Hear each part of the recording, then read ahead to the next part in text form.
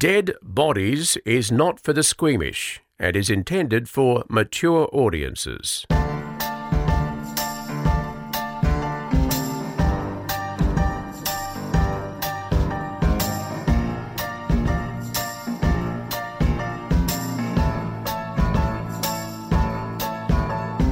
Dee Dee saved my life about 14 minutes ago. You have no idea the performance that this woman put in. I'm so ashamed that you're part of the sisterhood. I really am. What? You let us all down. Okay, hold on. I was driving down Dee Dee's driveway. Yep. And I saw, as I was driving, a spider hit my windscreen and then it went up over the windscreen and onto the car. So I quickly parked and then I rang Dee Dee and said, come out of your house immediately. I need you to check if there is a spider on my vehicle. So in the meantime, I saw Chanel coming in the driveway and I went outside to greet her and I saw, and because you've said before how you sit in your garage and do texts and stuff, I thought, oh, she's doing a few texts. So I just came back inside and then this hysterical phone call, there's a spider on the car. So I've gone out there expecting something as big as a dinner plate. There was nothing on there, though. Nothing, not even a speck. But do you know, this is the thing, right? Now I have to take my car through the car wash. Oh, well, that's right. There's a really good one just up the road. Great, because that fucker will be hiding somewhere and I have the heebie-jeebies and he will appear. Question. Please. Why do spiders always go into the wing mirrors? Yeah, they do. They hide. Why? The fucker is going to hide somewhere and then, boom, he's going to come out and drive me off the freeway. No, this is what they do. They hide and they catch stuff and they fatten themselves up. Yes. So this thing's going to beef up and then it's going to strike.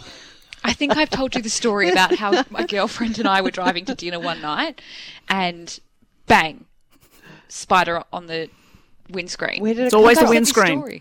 It just was hiding. It had been hiding there. And then we were parked on Toorak Road, which is quite a busy road in Melbourne. And on our phones, I got a note up and I said, is there a spider on our car? And held it up to people as they walked past. And then this guy came over and he read what we were saying and he was like, oh, and like just a good human. He checked the whole vehicle. He was like, no, you're good. Get out. That's pathetic. That is such a damsel in distress. I can't deal. Just get out and whack it with your thong or whatever. Can sit in a courtroom with a murderer. Yes. Cannot deal with a spider. No, spiders. It's constant war. Although I did hear once that daddy longlegs apparently, if they're the worst. They've got huge teeth. Yes. Compared to their size. Yes, but the teeth aren't strong enough to perforate the skin. Yes. So yes. But if you have a cut on you, I think they could kill you if you had a cut and they just strategically like put a fang through like. Stop. Yeah. Well, so the other thing with daddy longlegs is that their poison is very poisony. Yes. But it's because they've got such tiny little heads. It's like in such a minuscule it can't proportion. happen. Yeah. Can I tell you something exciting that happened today? And I knew that it was going to happen. I was so excited when it happened. What? So, because we've been in lockdown forever and ever and people were bored. And then the Prime Minister said, oh, I'm going to get some jigsaw puzzles for the kids. And I went, yes, that's what we're doing. We're doing jigsaws. And you know how I always have jigsaw on the kitchen bench. You've seen it many times. And so what that happened was it sent the market berserk for jigsaw puzzles. And I'd done all mine. During lockdown we're talking about. Yes, couldn't get out to you buy couldn't, a new no, one. They were gone. Couldn't do my usual op shop trawl where you can usually get them for $2. Okay. So I was stuck. I looked on eBay. People were selling jigsaw puzzles for like $50. Yeah, they went... The black market was rife. Crazy. Yeah. And so I thought, okay, I know what will happen. When lockdown finishes, you're all going to get sick of them. I'm not, because I'm a hardcore... Right. You've been doing this for years. Yeah. Yes. Oh. I did the shopping this morning, the grocery shopping, and I looked and I saw the little local op shop was open. And I thought, I'm just going to have a look inside. I think there's 7 jigsaw puzzles. 4 of them are like almost brand new. See, but how do you know all the pieces are in there? Yeah, I was going to say that. I bet you. Thank you. You're missing a few pieces. Sometimes you don't. No, but puzzle etiquette, which I learned from my mother. If I did a whole puzzle from an op shop and there was 2 pieces missing at the end, I would smash my whole house to pieces. Yeah. No. The rage. Cursed. I would smash things. I know, I'm with you. I'm calm. No. And you talk about this puzzle etiquette, but no one knows about this except you. Correct. Well, no, yes, they do, because my Correct. mum knows about it. She does so it. the generations of your family know about it. No, but random grannies and stuff do it too. So what you do is you just do a little sketch of the puzzle, and go 2 pieces missing and show where. And sometimes if you're really feeling in a good mood, you'll write dark green leafy section. What, and put it in the box? Yeah, put the note in the box. And here's the other puzzle etiquette that you do when you're unpacking your finished puzzle is take all the edge pieces and pack them into a little separate bag. So no one does this. No. Yes, they do. No, they don't. You wait till you go to an op shop and get one that I've left there. You're just a good person. No other fucker does this. People do it. Yes, they do. Don't. No. Yes, they do. People and they are use chibbers. freezer bags. They're like tight asses who get op shop puzzles. Me, and they use freezer bags because they're cheap, plentiful, and that's where we put them. No. And then they've got. You're a very good human though for doing that. It's probably really like the people doing volunteer work. There are nurses and doctors saving lives. I think being a good human, if you're separating the puzzle pieces, is quite low down the list. I do accept from you, Chanel, thank you, that I'm on that side of, good and bad. I think there's better people in the world. I don't think I do anything nice like that. No. Separate. Kirsty's like, nah. Just sit in your car and scream out, there's a spider in my car. I'm going to text you both when that fucker appears moonwalking across my windscreen one night. Wow. Who goes first today? Dunno. Well, you say. Is there anything else we need to talk about? Well, I'll tick that off. I've got a list of things today, but that's it. Because I've got a show I've been watching, and something else I did, but that can come later. Okay. I know what will happen. I'm exhausted from going out. Have you been going out? I still haven't gone out. So, for those who don't know, we were in 110 days of lockdown, hard lockdown, curfews, the whole lot. And now we've opened back up. Yeah. And I went out for dinner for the first time. Ooh, I was wrecked for the whole week. Wow. It was extraordinary. I'm looking at you like, oh my God, she's climbed a mountain. I don't know what that is. I went out to a restaurant and ordered food at a restaurant without a mask on. We're allowed to do that. I'll say something else to you, and I'll say it in a different way than I said it on Twitter. So Victoria has had now 15 days. Wait. Yes, what? Saying things a different way that you say them on Twitter. Oh, because you have it's like totally. I had to choose my words carefully and be polite. Yes, but correct. We've now had 15 days of 0 cases. We have. So we're nearly like all clear. But I've been watching the active cases. Yes, that's the because I want number. them gone. I want them out of here. There's 2. And there's 3. There's 3 fuckers in there. They will not get well, and it feels like they've been sick for like ages. 100 years. I know. Can they just get well? better? Get better. Just so we can clear that, because I want that to be a 0. I know. 0 cases, 0 new cases. Yay! And then we can maybe take our masks off. And I feel we have American listeners, and I feel for them. They're doing it tough with the COVID at the moment. Yeah. And please don't ask Victoria. Ask New South Wales, because they're the ones that really. I know people keep going. Ask Melbourne how they did it. No, don't do that. Please don't do that, because go back to that crying episode and listen to me crying. That's what happens when you fix it. Just not to get political, but there was a mistake made, and we don't want anyone else in the world making that mistake. So check New South Wales; they did pretty well, and have done pretty well. Oh dear! I'll go. Okay, go. Do we need the Terry Bell? Yeah. Where is it? I'll go and get it. Well, it's back in the kitchen, because that's how everyone knows dinner's ready. Okay. Hang on. You talk to Kristen. That's how everyone knows dinner's ready. What kind of house is this? I don't know. Describe it for me. I've never been. There's a lot of things in here. So many things. Are you guys in the laundry again? Yeah, we're in the laundry again. You know, when you asked me to describe your house, and I said there's a lot of things. Stuff. I collect stuff everywhere. We're the only ones home, but Bonnie's here. Yes, but the boys she's a person. Yeah, the boys are not. No, but she's fine. But the boys are just like in the way. They are. Yeah. Okay, we're going to do the story of Kylie Mabry. I know that name. You'll know this story. So she's a little girl. She's 6 years old, and we're in Melbourne. It's a local story. Specifically, we're in the suburb of East Preston. Kylie lives with her younger sister Rebecca and her mother Julie in Gregory Grove. She was in primary school in year 1, and she did, I can't say this word properly, but you'll know what it is, calisthenics. Calisthenics. I did calisthenics, yes. And I always used to come third. Tracy Lee Cuno and Sharon Anderson. Tracy Lee Cuno, her mum. It was so unfair. It was so unfair. Like, she was good, but she wasn't that good. But she always used to come first because her mum was one of the teachers. Oh. And then Sharon Anderson, who's a good friend of mine, but she used to come second. Her dad used to hand out prizes. And whenever... Wow. So we don't have any... Yeah. hard-won feelings about this. And when he would, at presentation night, he would say, "Oh, and second is my baby girl, my darling Sharon," and give her this introduction. I used to think, I wish my dad was giving out the prizes and calling me his This special... moment hasn't stuck with you at all, has it? And then the I recall would get third. was just I might have been a bit clumsy or something. Okay. I love... Well, third's pretty good. I mean, like, technically it was rigged, so... You know, third is kind of like first. Yeah. Thank you. Do people in other countries know what calisthenics is? I think so, yeah. They do? Yeah. It's like 80s exercise. Yeah, right? and there was all sort of different. There was like a ballet thing, and then you would do clubs and rod and things like that. Yep. Just like stretching, I think. Yeah. Like stretching. You know when you like warm up to do something, but you don't do the actual activity. So you came third in stretching. You came third in stretching. Good for you. Oh, Kirst, you're just delivering today. So we're 1984 Cup Day, Melbourne Cup Day. Mm-hmm. For those who don't know what Melbourne Cup Day is, it's a horse race. And everyone bets. The race that stops the nation. Correct. Yep. And if you don't bet, just in your general day-to-day life, you normally have a bet on that day.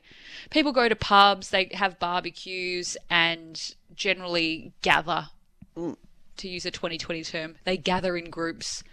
On that day, Kylie's mum, Julie, went to the local hotel with her sister. She took Kylie along. They went there so they could watch the race on the big screen TV.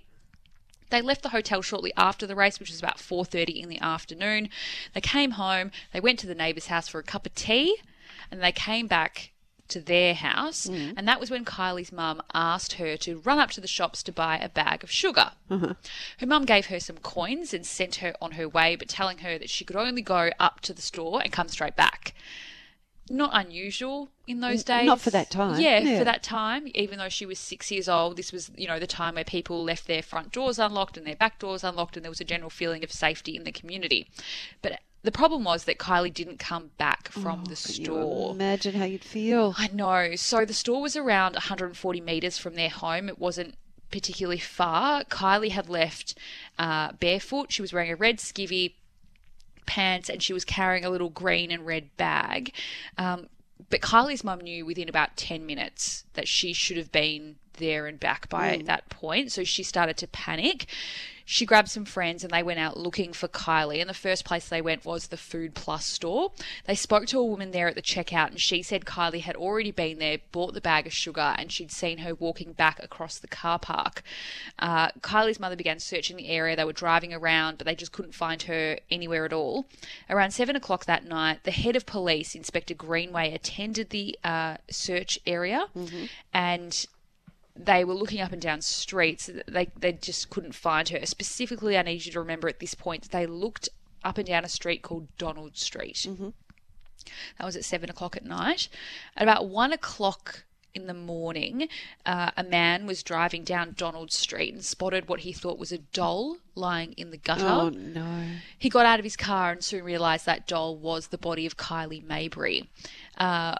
When they looked at the body, as in police and coroners, they realised that she had not only been murdered, but she had been raped.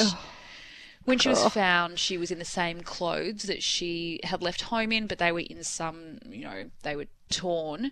Her injuries were quite severe. There were bruises and abrasions all over her body. Her post-mortem results were horrific.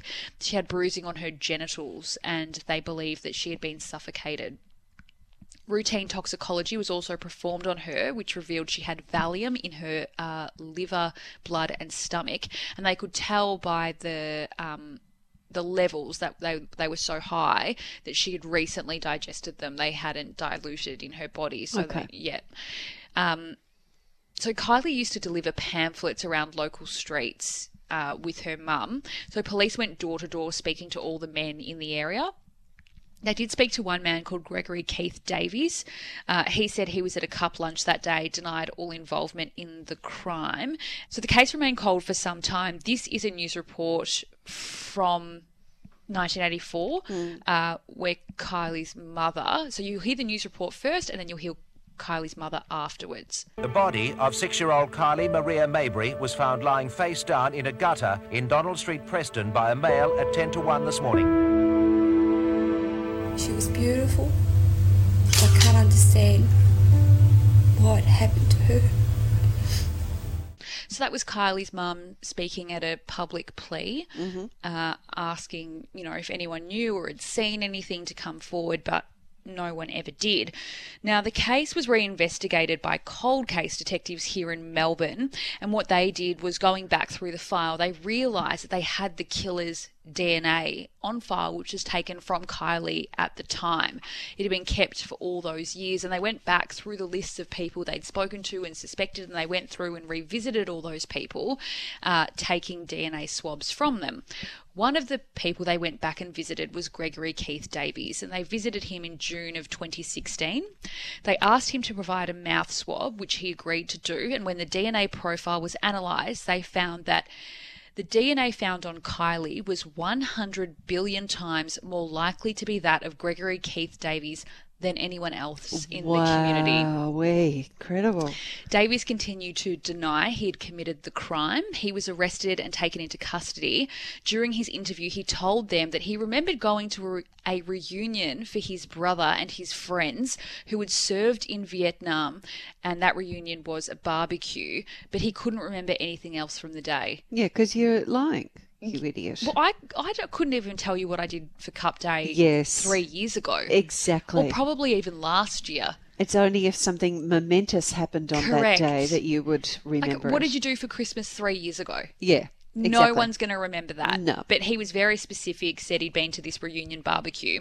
So police agreed he may have gone to the barbecue, but I was just going to say maybe he did, but... They also think he went missing from that barbecue in the afternoon, and that is when he grabbed Kylie. As best as investigators could piece together, they believe Davies was driving through the car park, it's very much a sliding doors moment, at the same time that Kylie was walking back through it on her own. In broad daylight, he's either grabbed her or coerced her into the vehicle. He has then most likely taken her away to another location, or he raped and murdered her in the car before dumping her on Donald Street. Yeah, it's terrible because obviously that area was checked, she wasn't there, and then her body was found there sometime after. When Davies was asked to explain the DNA samples, he had no explanation. He was charged with both rape and murder. So how long was that after the crime was committed? It was about 33 years. Gosh. Yeah. Really good work by detectives. It is great work, isn't it? But doesn't it also still, it's great they got him, but it makes me angry that he got to live all those years. Yeah. But absolutely. then was he living all those years looking over his shoulder? Maybe. On May 29, 2017, Davies faced the Melbourne Magistrates Court and he pleaded guilty to both counts. Rape and murder can't be sentenced in the Magistrates Court here in Melbourne. Why? Because they're such severe crimes, they have to go to our Supreme Court. Okay. So often the time between someone pleading guilty, which is the first opportunity they can plead guilty, is in the Magistrates Court, and them actually being sentenced, it can be quite a lag depending on how much is going on in courts and how long people need to prepare sentences and so forth. So there's a little bit of time between that happening, and between someone pleading guilty and the actual sentence, there can be hearings listed, which are called mentions. Now, you, as a journo, you don't always go to mentions, but if there's someone like Gregory Keith Davies, who the crime is quite significant, you might just pop in if they're listed for a mention and just see what's going on. So one day I saw Davies, he'd pleaded guilty, he hadn't been sentenced yet. His name popped up on a list and it was listed for mention, and I thought I had time, I thought I'd go in. Turns out, before he was sentenced, his fellow inmates had heard about his crime. And we know what happens to people that... Pedophiles, yeah, exactly. There's... What do they call it? The code among criminals? Yeah, I don't know what they call it, but they there's something. Yeah, correct. Yeah. Well, it turns out that his fellow inmates had thrown boiling hot water onto his genitals Oh, my God. Davy's defence lawyer appeared in the Supreme Court of Victoria and asked for an extension of time before his plea hearing and sentence, given his client was in extreme discomfort. Oh, wow, that would hurt. He had skin grafts to 15% of his body. I also found out prison tricks of harming people. They either throw hot water or they put sugar. They melt down sugar in the microwave or whatever. To make like a syrup. To make a syrup. And then they chuck that on you because it sticks. Yeah, that's the worst. Yeah, and impossible to get off. It doesn't just run off you like water. Yeah. Wow. Anyway, Davies was eventually sentenced. Hang on, where did they get... Oh, I suppose from their tea and coffee. Yeah.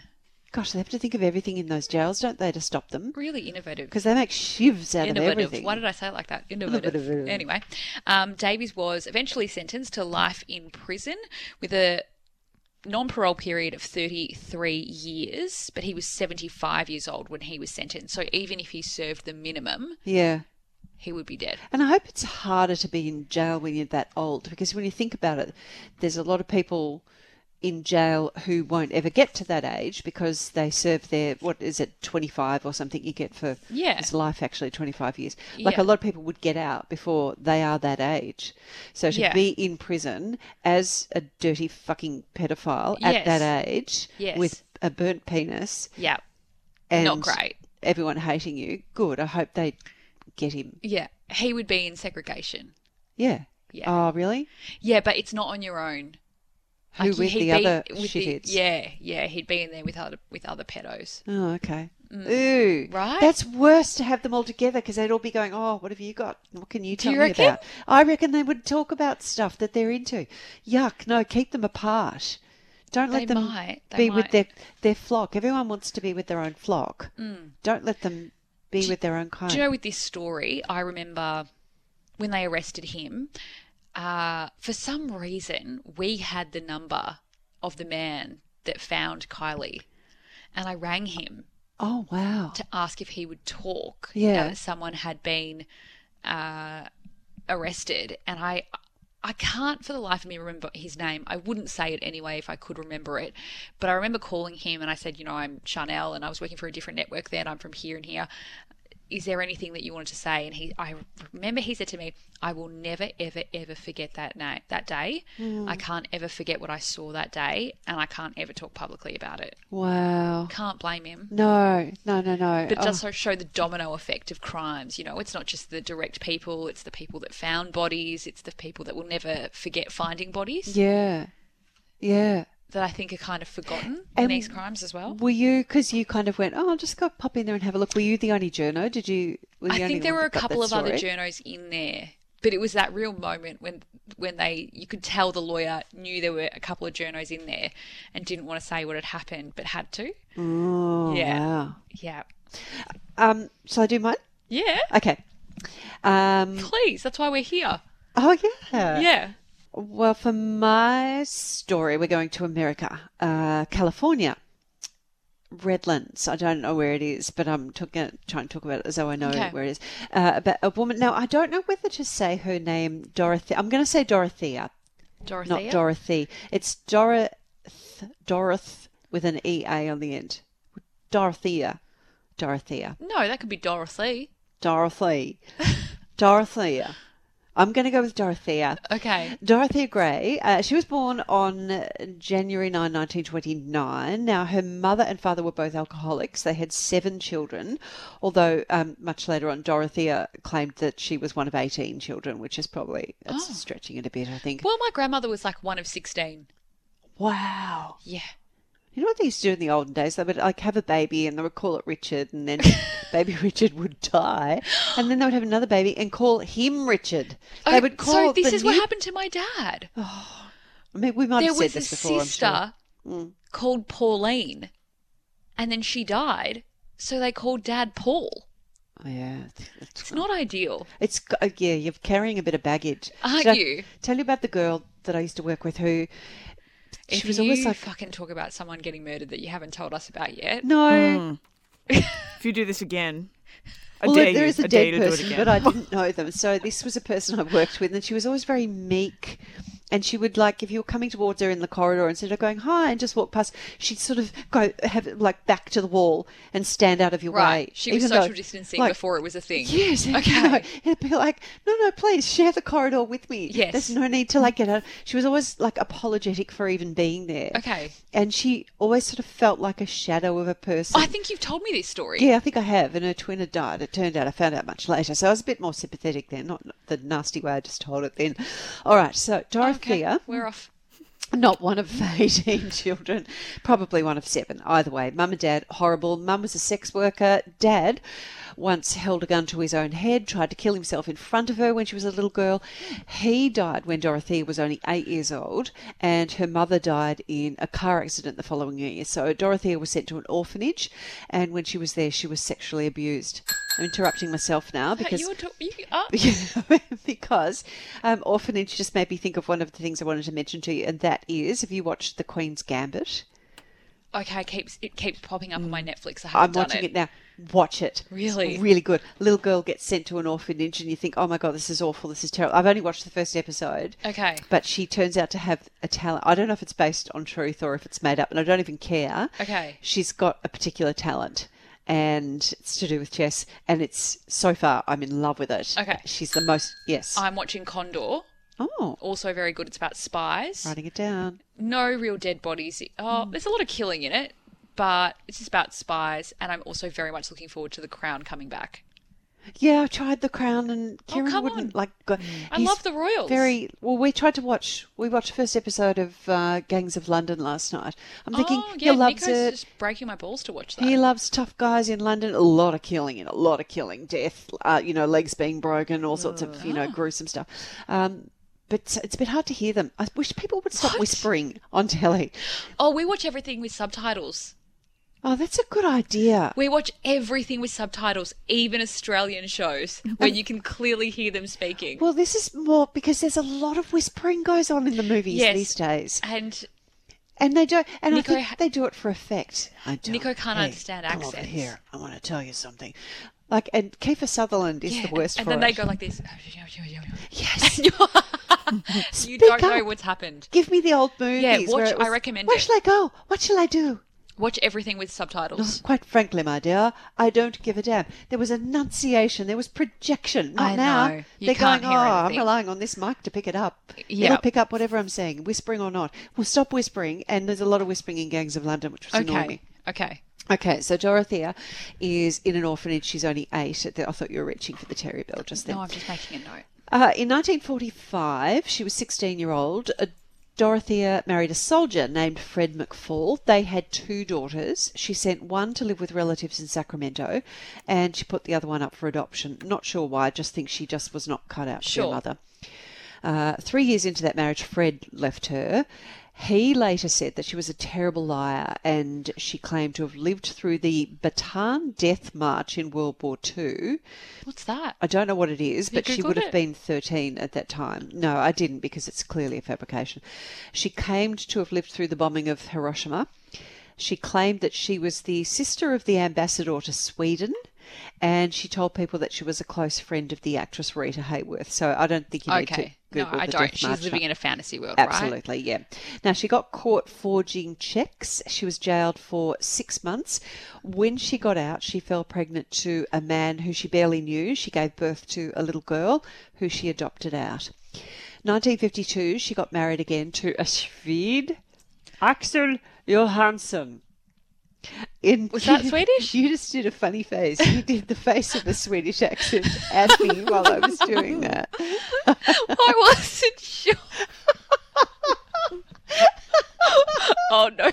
You kind of had like goofy teeth while you were staring at me. I don't know what that was. Well, I was shocked by your accent. So in the 1960s... Yes. Dorothea was arrested again, this time for owning and running a brothel. Okay. Everything's escalated. She was jailed for 90 days. Now, she got out. She was arrested again, this time for vagrancy. She was jailed for another 90 days. What's vagrancy?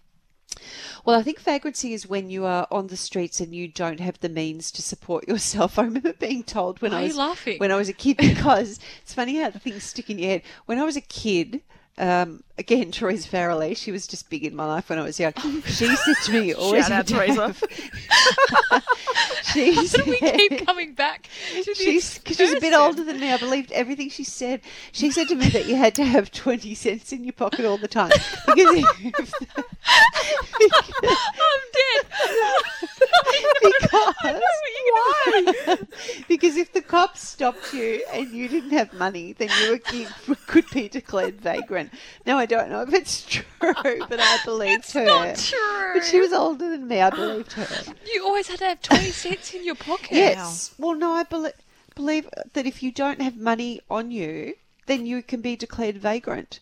Can you Google the definition of vagrancy? Is this a lie that you've believed your entire life? Yes. It would be a lie that you've believed your whole life. Well, then I thought that was why, because you know, women always, for a long time, I never carried a handbag. I do now. But I never used to grab my handbag. But then I used to, I'd put money in my pocket before I left the house, just in case. Just in case. Yeah, and I thought that was why women always grabbed their bag before they left the house. Or purse, as the Americans call them. Yeah, so it says... hold on. This is vagrancy. Yeah, the condition of homelessness without regular employment or income. There you are. You're right. Yeah, it's kind of right. Doesn't say Nothing. anything about 20 cents. Doesn't say anything about 20 Right. cents. But that was in the 70s that Teresa told me that, so that would be the equivalent of a few dollars now. Shout out to Teresa. Yeah. I hope she contacts us. I'm ready. I think she's in Ireland. All right, so jailed again for vagrancy. Now, this time when she got out, she started working as a nurse's aide. She was caring for disabled and elderly people in their homes. After a while, she started to manage boarding houses, and after 14 years of marriage, Axel, the Swede, divorced Dorothea, and she then married again. Oh. To a man who was 19 years younger than her. His name was Roberto Puente, and in all the stories on Dorothea, that's the surname that she uses, Dorothea Puente. So that marriage only lasted for 2 years. So she separated from Roberto Puente. Dorothea Puente started running a care home. It was a 3-story house, quite a nice one actually. I looked it up. It's a lovely house in Sacramento. It had 16 bedrooms. She's gone from brothel to care home. Yes. Okay. She married again for the 4th time in 1976 to Pedro Montalvo. And I don't know why she didn't take his name. She kept Roberto's name. Pedro was a violent alcoholic, so that marriage only lasted a few months. She started hanging around in bars, looking for older men who were receiving benefits. I see what she's thinking. She forged their signatures to steal their money, but before she obviously wasn't very good at any of this because she got caught again. She was charged with 34 counts of treasury fraud, and she got probation this time. Now, she was still running the boarding house, but things weren't great there. Some of the tenants said that she refused to give them their mail.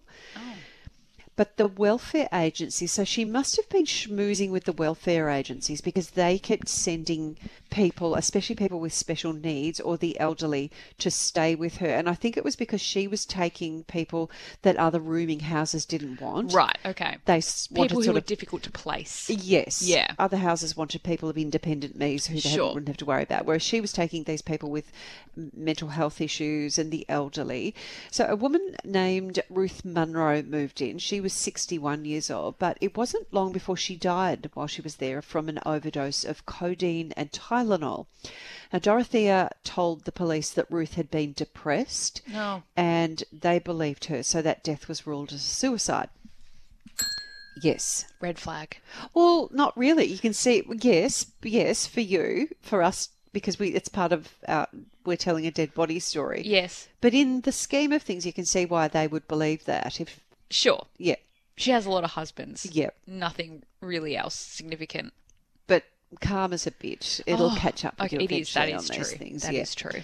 So a few weeks later, another resident, this time a 74-year-old, Malcolm Mackenzie, accused Dorothea of drugging him and stealing from him. So the police came along again. She was convicted of 3 charges of theft, and she was jailed in 1982. 5 years jail this time. Now, while she was in jail, she started up a pen pal friendship with a 77-year-old man by the name of Everson Gilmouth. Yes. I really want a pen pal. I had one when I was younger. I want to write to someone in prison, but then I shouldn't do that. No, I don't think anyone writes anymore. And No. I'll tell you how I know that, because I've started writing thank you / Christmas cards to all the people who've helped with my show this year. You've only started? I always write Christmas cards. I never do. I can't bother. Oh, come off But I've it. made It's an effort wonderful. this year. But honestly, my writing is so awful, and my Same. hand is so sore from doing them. Mine is terrible. I'm glad. I would happily type it away, but I think if you handwrite it, shows you've gone to bit. I hope they appreciate the trouble. Are you going to write me a card? Come on. There's one left. I might do you one. Okay. But you didn't contribute to my show this year. Yeah, because I wasn't allowed to. I know, it's terrible, isn't it? I've contributed It to your pains me life, though. daily. Yes, you have. Okay, Everson Gilmouth. So she's pen pals with him. When she got out of jail, Everson, what a lovely man. He turned up to pick her up outside the jail. He was in a red 1980 Ford pickup. Now, it could be an unnecessary detail, but remember it. Okay. Okay. Red 1980 Ford pickup. Got it. They started making wedding plans. So a few months later, She's good at that. Dorothea hired a man by the name of Ismael Flores to do some work in her apartment. Okay. Wanted some wood panelling installed. And as part of his payment, she gave him a red 1980 Ford pickup. Oh, how generous. Where she got that Wonder from? where she got that from. Yeah. Where's the driver? And here's one of the jobs. We'll find out. Well, here's one of the jobs she got Ismael Flores to do. She wanted him to build her some boxes to store books and other I things. thought you were going to say she wanted him to dig a hole Not quite. in the backyard. But just listen to the size of the Rectangle, box that about she 6 got feet. him to build to store books and other things. 6 foot by 3 by 2 foot. The fuck. Wooden box. So she filled the boxes with, inverted commas, thick books, and she then asked him to help her take the box to a storage depot. Stop it. And she went along with him in the red pickup. And on the way, she said to him, look, just stop here, because people were all dumping rubbish beside a riverbank. Everyone had dumped their rubbish there. So she said, let's just stop here and dump them here. And so he's gone along with it and dumped the box there on the riverbank. So the box was, you've got to admit, a rather unusual shape. It's a coffin. Yeah, pretty much, yeah. A casket. So a fisherman was in the area next to a riverbank, and he thought that was a bit odd in amongst all the rubbish. So he called the police. Police came along. Inside the box, they found the badly decomposed body of an elderly man. Oh. Now, it was Everson Gilmouth, who was the pen pal who owned the red truck originally. The sad thing there is, though, his remains sat in the morgue for 3 years until they were eventually identified, because at this stage They didn't know who he was. They don't know how this body that they found fits in with her. There's nothing to associate. So Dorothea had been collecting his pension. She had also been writing to his family saying that he hadn't been in touch because he was sick. Yeah, that's awful when people do that. In the meantime, she's still running the room and board. She took in 40 new tenants. A lot of them were older, drug addicts. She's raking it in. Yep. She collected their mail for them. She took their rent before giving them what was left of any. So she was getting their checks, taking the rent out of it and giving them what was left over. At least 15 separate times, parole agents visited the home, and they ordered her to stay away from the elderly, and they told her to stop handling government checks. So they did have an eye on her. There was a homeless alcoholic in the area who was known as Chief to everyone, and Dorothea gave him some work as a handyman. No. And this is where psychic Book Chanel boxes? Vella, no, Chief had to dig in the basement. No. She got him to take away soil and rubbish in a wheelbarrow. If that was today, it's like she's just listing shit on Airtasker. Yep. Come over, need some digging. Digging, box built, shape of human being. Yeah. She got Chief to demolish a garage in the backyard, and she put in a new concrete slab. Right over the digging. Soon after he did the work, Chief disappeared. Oh, no. So the neighbours in the area had a feeling there was something going on. Apparently there was a stench coming from the yard of Dorothea's boarding house. Stench every time. They said that in the summer it got so bad that they had to turn off their air conditioners rather than suck the smell into their homes. She told them that the sewer was backed up. She told them that rats were rotting under the floor. She said she'd used fish emulsion to fertilise the garden, or like that Blood and Bone. Yeah. Kieran puts it, or Dynamic Lifter. He puts it on the veggie garden. By God, the stench. It's terrible, isn't it? So she tried to stop the smell. She spread lime and bleach in the garden. She sprayed air freshener in the house when people visited. I said air freshener, not air freshener, but you knew what I meant. Cousin, don't laugh at me. You'll destroy my confidence. Sorry, I'm sorry. Apart from the... Now the house... You'll destroy my confidence. I've already said how lovely the house is, but we'll put some pictures up on our social so you can see. It was really pretty, pale blue Victorian house, quiet tree-lined street. Was a lovely neighbourhood until the stench. But anyway, she'd let it fall into disrepair. Okay. Had lovely high black cast iron fence, lace curtains in the windows, all the rest of it. It's irrelevant. I'm just telling you because I love real estate. So, November the 11th, 1988, police came asking about one of Dorothea's tenants, Alberto Montoya. I think that was chief. Or was it one of the other ones? It was another one of the tenants. He was developmentally disabled and had schizophrenia. His social worker had reported him missing. So the police noticed that the soil had been disturbed on the property. What's going on here, Dorothea? Yeah. So they started digging. Okay. And that... Can you hear that bird in my garden? Yeah. Oh, I hear it, yeah. Yeah. Yeah, that's what it's doing. They really perch outside windows, Yeah, those they birds, do. and they stay there making that noise non-stop. I'll close the window later. They started digging. Is it an owl? No. Woo, woo. Owls make a hooting noise. Hoot. No, that's just I don't know what that is. Okay. It's really going for it. Around here. In the garden. So they started digging. They found shreds of cloth. And they found what they... sorry, I can't do this with that bird. I'm going to... Oh, God. I have to close it. What are you going to do? Like, set off a gun? Yeah, I thought you were ready to take it out. It's it. It's up on the roof. Throw something. I saw the guilty party. Oh, she's back. She just What would you do if slammed it's the got window like down. a gun out and blew him away? Yes, they found what looked like beef jerky, which you don't want to dig. I love beef jerky, but you don't want to dig it up in the garden. It doesn't grow. I don't eat beef jerky. There was a big tree root in the way, so one of the cops whacked his shovel into it, but it didn't move. So he climbed down into the hole and he wrapped his round around the tree root and started pulling. But when it came loose and he held it up to throw it out of the hole, It was a thigh bone. he could see the joint. It was actually a bone. Yeah. And then they found a shoe with a piece of foot still in it. Perfect. This just gets mad at this story. So Dorothea came over to where they were digging, and when they told her that they'd found what appeared to be a human corpse, Act surprised. she did. Yeah! She slapped her hands to the side of her face. Oh my goodness me, what is that? So the body that they found was a small lady with grey hair. It was 78-year-old Leona Carpenter, who had been discharged from hospital into Dorothea's care. The police started drilling through the slab of concrete to dig underneath, and she asked them if she was under arrest, and they said no. She left. So she told them she was going... You read my story. She was going to the nearby Clarion Hotel for some coffee. Yeah. So all right, not under arrest. Lovely. I'm just going to get some coffee. They Okay. kept digging. They found 3 bodies under the slab, another body under the gazebo in the side yard. 4 hours passed and they had found 7 bodies. Yeah, my count was up to 5, so that's good. Yep. One of them was Alvaro Montoya. He was the first man they came looking for. He was under an apricot tree which had only just been planted. Okay.